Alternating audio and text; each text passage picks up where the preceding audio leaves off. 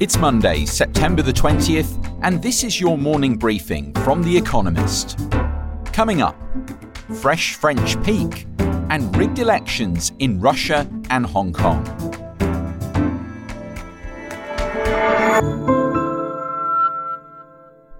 First, the world in brief. France pulled out of a defence summit with Britain as a row over Australia's decision to join the AUKUS security pact rumbled on. Australia's new trilateral alliance has meant spurning an order for French submarines in favour of nuclear subs based on American and British technology. France had already withdrawn ambassadors from America and Australia over its, quote, stab in the back. The share price of Evergrande, a cash-strapped Chinese property developer, plummeted while it started to repay investors in the form of discounted real estate. Its shares are now worth a tenth that of their high point last year.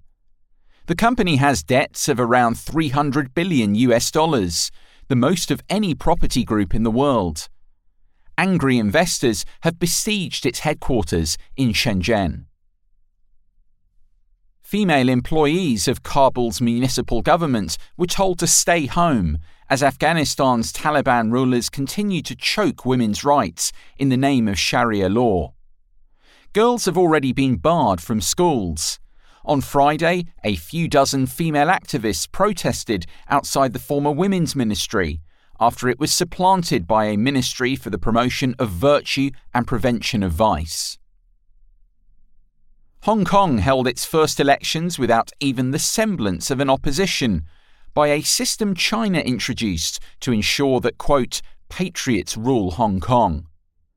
On Sunday, 4,380 people selected a 1,500-person, quote, election committee, which will pick some legislators in December and the territory's chief executive next year. Hong Kong's vocal pro-democracy opposition has been dismantled since huge anti-government protests in 2019. Exit polls in Russia's parliamentary elections suggested that the ruling United Russia Party, which supports President Vladimir Putin, has strolled to victory.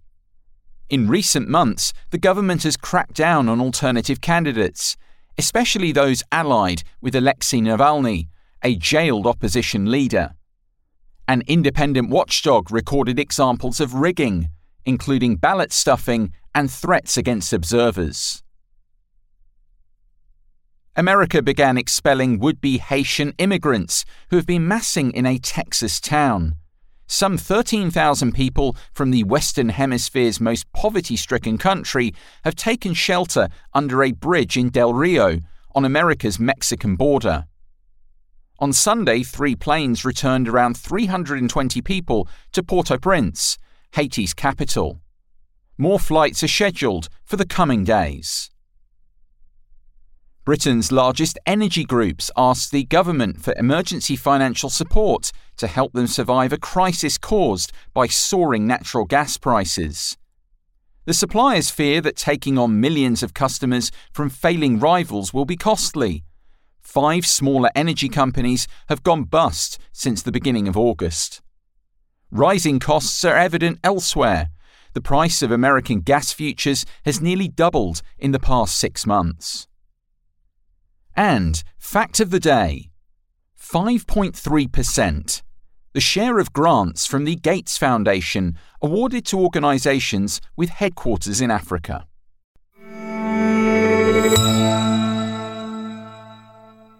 And now, here's today's agenda. What's the point? Canada's election. One of the main issues in Canada's parliamentary election on Monday is whether it should be happening at all. The leader of the opposition Conservative Party, Erin O'Toole, says that the Liberal Prime Minister, Justin Trudeau, should be voted out of office for calling a snap election during a pandemic. Mr. Trudeau had led a minority government. Most Canadians agree that the election is unnecessary, but that also implies that they see no strong reason to dump their leader. On the campaign trail, Mr. Trudeau has exploited his rival's reluctance to endorse vaccine passports. That attack line seems to be working. Polls suggest that the Liberals and Conservatives will each win just over 30% of the vote. The Liberals look likely to win the most seats, but not enough for an outright majority, which presumably was Mr. Trudeau's goal. That would only reinforce Canadians' belief that the election was pointless.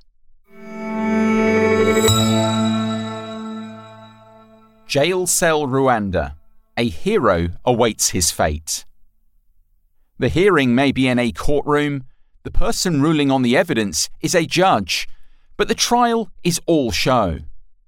Paul Rusesabagina, whose bravery in saving more than 1,200 people during Rwanda's genocide inspired the film Hotel Rwanda, will on Monday receive his verdict on charges of terrorism. He will probably be found guilty. This is not because of the flimsy evidence, but rather because Rwandan prosecutors, who asked the court for a life sentence, made little effort to even pretend that the trial was fair. His criticism of Paul Kagame's corrupt presidency put a mark on his back. The government intercepted private correspondence between Mr. Rusesabagina and his Belgian lawyer, who was later deported, while his defence was not allowed to question prosecution witnesses. Yet the point was never fairness.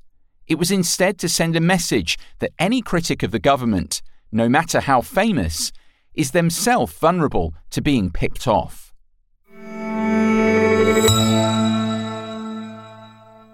Join the club. Germany's most valuable companies.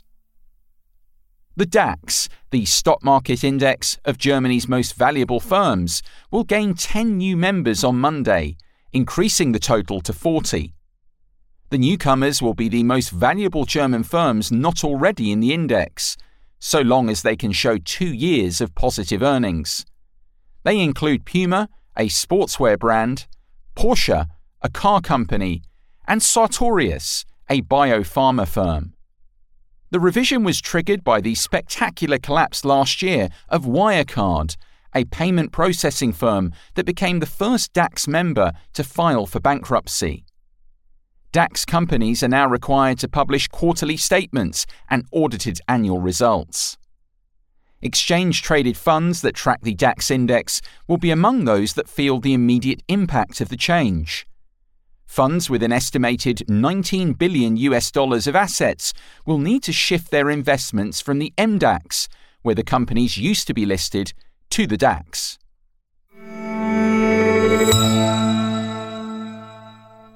Seeing Green.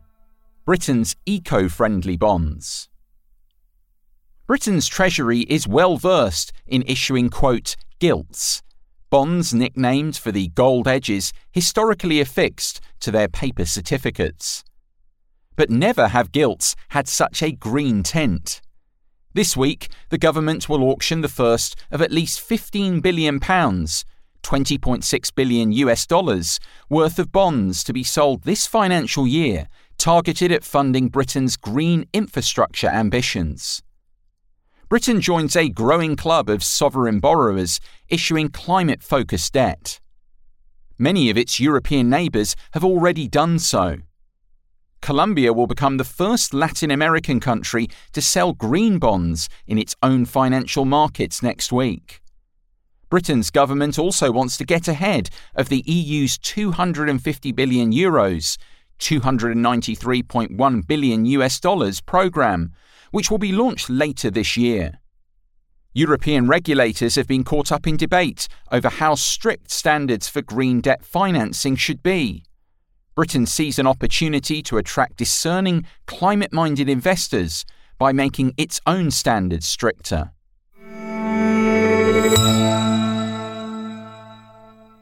The Greedy Game. A biennial World Cup. In 2018, the then Arsenal manager, Arsène Wenger, blamed his team's poor run of form on playing too many matches. Now, in his role as Chief of Global Football Development at FIFA, the game's governing body, Mr. Wenger is campaigning for more fixtures, specifically making the quadrennial World Cup a biennial affair. Opinions in the game are split. The primary motivation is, of course, money. The World Cup bankrolls FIFA. Smaller international teams would benefit from more funding if FIFA's revenue grew. But the Europeans and South Americans are opposed. They have established competitions whose place in the calendar would be threatened by more World Cups. The Global Players Union, FIFPro, is concerned about a greater workload.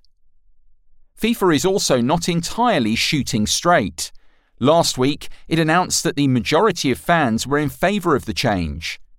In fact, its own survey showed the most popular opinion was maintaining a 4-year cycle.